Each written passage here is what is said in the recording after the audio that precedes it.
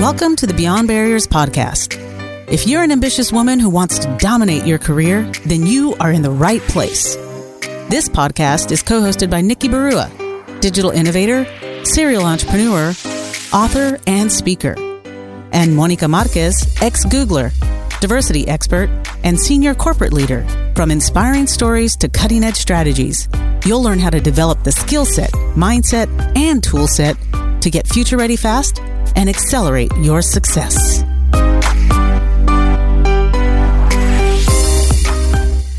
Welcome to the Beyond Barriers Habits and Hacks show. What happens to you when you make a mistake and it gets called out? Do you get upset with yourself and get angry or become paralyzed and begin to doubt your worth? Or worse, do you vow to never try that again or opt out of taking the lead?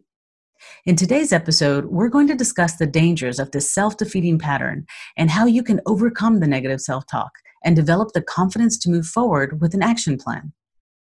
We've all been through it. I know I certainly struggle with rebounding from those moments, and I get caught up in the, how could you been so fill in the blank? So, Monica, let's talk about that negative self-talk and where that comes from. So when you make a mistake and that thought grows through your head where you're beating yourself up and you're telling yourself, like, how could I have been so, what are the words that come to mind? Immediately, those things of how could I have been so stupid, or, how could I have been so thoughtless? It's definitely coming from a place of, identity of, I'm a recovering perfectionist. And whenever I make a mistake or I don't do something perfect, I immediately feel like I'm inadequate in some form or fashion. So instead of making it about the mistake, it becomes about you. Yes. Something that it's a reflection of you, of something that is flawed or inadequate, rather than it simply being an act or an action. Exactly. Right. I don't focus on the mistake anymore. It's more, it turns into something about me. Does that prevent you from taking risks or trying new things if there's a risk of failure and making mistakes where the chances are that it won't turn out perfect? And so absolutely. I mean, I think it's one of those things where now I'm much more aware and cognizant of those characteristics of a perfectionist, where you will procrastinate until you think there's the right time to get it right, or you procrastinate to have more time to try to master whatever that is. And so I've learned that it does inhibit me. It sometimes, I'll miss an opportunity because I will procrastinate or I will want it to be perfect. That's very well put. I mean, I can see how that can be so limiting, but it really comes down to this. When we attach meaning to mistakes, we make it about our identity as opposed to being about skill development. Yes. Because skills can change, but identities are harder to change and often don't. So when you make a mistake and you make it about who you are versus what you can learn, you just don't see an opportunity for growth. And so the danger of this pattern of negative self-talk and beating yourself up with mistakes is it actually prevents you from growing. When we make it about something that is simply a stepping stone that helps us level up our skill set, we will have a whole different perspective in how we treat mistakes and how we react to the mistakes. And instead of it being something that is holding us back, we see it as something that catapults us forward, because that mindset and the meaning that we attach often can become sort of the chains that hold us back from trying new things, from learning new skills, from going into new territories. But if we shed all of that meaning and we simply make it the experience, the joy of trying something new, even the joy of failing and the joy of getting new perspective, that actually goes from being a chain that holds us back to a catapult that pushes us forward. And that's the beauty of shedding that association with identity. Exactly. Yes. So, the thing is, it takes a while to learn that, or to even recognize that that's what we're doing. I mean, I remember my first business, and when I was still trying to figure out how to run a business and run it profitably, bottom line, I was horrible at it. I made a lot of bad decisions that weren't right for the business. And, I was making these bad decisions because I focused only on what could go right instead of focusing on, what might happen if things don't go as planned. Mm-hmm. So as a result of that, I'm only looking at the upside. I'm not looking at the downside. And of course, when life happens and market changes or, right. Mm-hmm. Circumstances occur, you're bound to experience failure. And, instead of seeing that as an opportunity for me to get better at decision making and to learn new skills, I saw it as a reflection of who I am and, whether I'm truly capable of being an entrepreneur or I should write that off.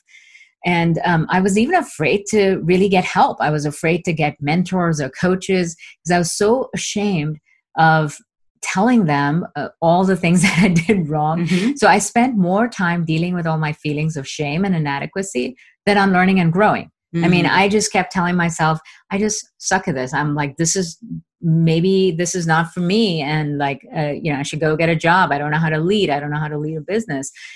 And my breakthrough came about when one of my mentors said, look, your problems aren't big enough. You need to decide who you want to be and then be willing to take on the problems and failures of that size. If you focus, that's what teaches you how to be bigger than the problems you're facing. And what he taught me is that the only way you advance in your life or your career and even in your identity is when you learn the skills that are currently holding you back. The ceiling on your skill, breaks through when you experience new challenges. But you can experience new challenges and have a positive attitude about it if you have negative self-talk. Right. So exactly. The key is if you let go of the negative self-talk, you take a very optimistic view of challenges and obstacles.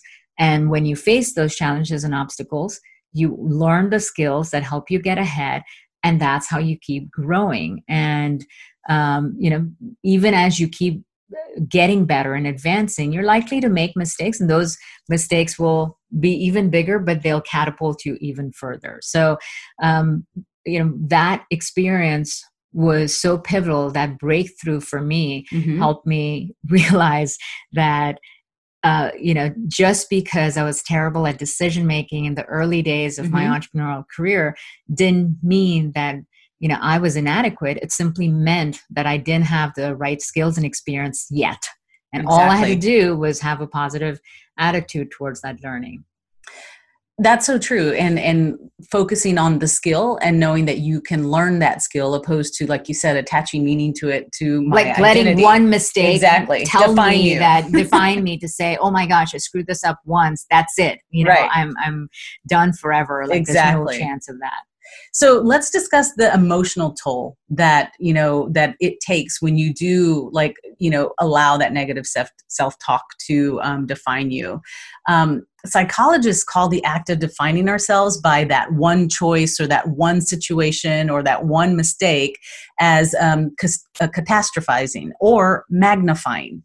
So we might decide that we're a terrible salesperson after just 1 month of declining numbers, or that you're a horrible manager because you're upset, you upset a direct report, or like you said, a lousy entrepreneur because I made one bad decision. Exactly. So research confirms that this pattern of thinking can be harmful to your happiness, to your confidence, and to your overall success.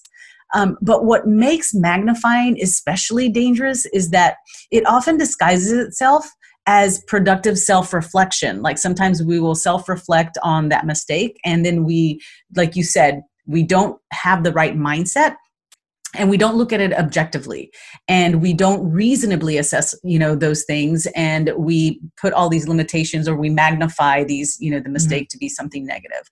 And this magnifying is it's really not reasonable, and it's not objective. And if we want to truly be self-aware and successful, we have to work on overcoming that. And like you said, shifting that mindset and not attaching meaning to that mistake as defining your identity. So the good news to all of this is that, you can overcome it. And one of the best ways to get past making mistakes is to practice, first of all, self-acceptance, right? We all make mistakes. And myself, as a recovering perfectionist, have learned that, looking at it as a skill gap and knowing that I can overcome this. I can learn anything. Yeah, it's not a flaw of your identity. Exactly. It's simply a gap in your skills. And that's a huge shift in thinking, because as long as it's about identity, you're not going to stop beating yourself up. Exactly. You're not going to stop the negative self-talk, because you're basically saying you're not good enough. And if you think you're not good enough, there's no one out in the world who's going to come and reassure you that you are. You have to start by doing that. Exactly. You have to be that person who, like you said, adopts that mindset and sees all of these mistakes or these situations as teachable moments, and develop an action plan on how you'll handle the situation if it pops up again. And I find myself, like I said, I sometimes will go into this dark space where all of a sudden I realize I'm attaching meaning and that it's defining my identity, and I have to snap out of it and say, wait a minute, you are extremely competent. It's just a skills gap, and here's what you need to do. Yeah. So let's talk about, what habit or hack can you apply in this case, because there's so many of us that constantly have this negative self-talk and we struggle with mistakes. Here's a simple framework that will help you through this kind of situation and can immediately turn that, negative self-talk into a teachable moment that actually catapults you forward in the future. So it's really a sort of a 3-step process. First, you want to reflect on what happened. You can't get ahead unless you reflect on what it is that happened. So, think about who could you have called, what resources did you not leverage? What decisions could you have made differently? Right. Just reflect on, literally take time to think, take a journal, write it down and say, if I were to do this, if I was faced with the same situation in the future, what would I do and, differently, and reflect on what those things are.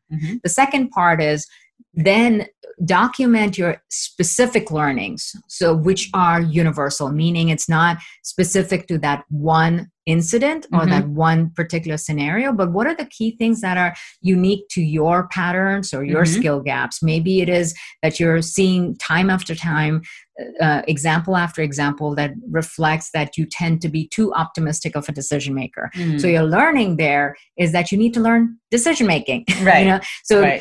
So step 2 is figure out, what did you learn? What did you identify? What insight did you have from that that you can apply universally for yourself? Right.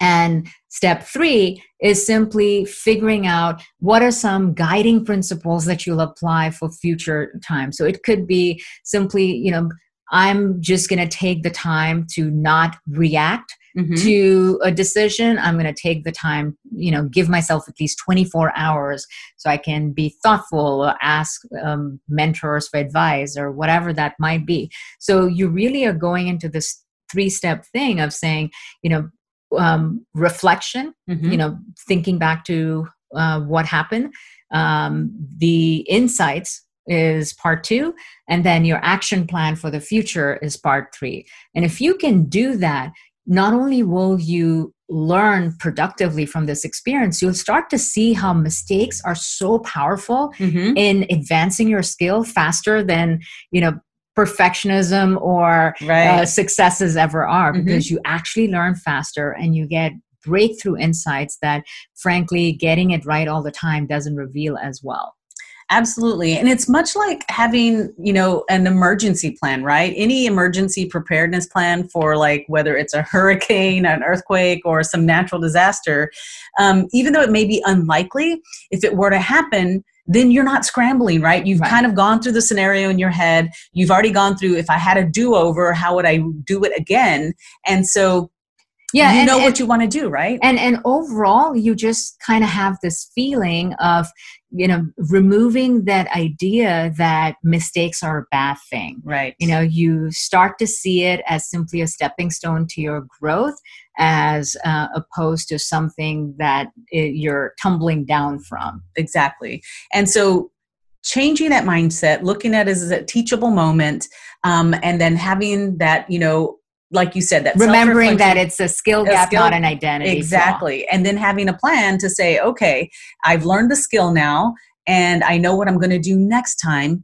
And then it's just simply executing a well thought out plan that you've learned because of that last mistake. And then being grateful that, hey, I learned from that last mistake. Now I have a plan and I know what I need to do, and I will survive and I will thrive and I will be successful. So visit IamBeyondBarriers.com where you'll find show notes and links to all of the resources in this episode. Thanks for listening. There are thousands of podcasts out there, and we are so grateful that you've chosen to listen to ours. Visit IamBeyondBarriers.com where you'll find show notes and links to all the resources referenced in this episode. And be sure to take the quiz on the website. Your score will tell you where you are, what helps you gain momentum, and what holds you back. You'll also get a free guide with cutting-edge career strategies. We'd also love to hear from you. Share your comments and topic suggestions on IamBeyondBarriers.com, and we'll be sure to address them in future episodes. If you enjoyed our show today, please subscribe and rate the podcast, or just tell a friend about it. See you next episode.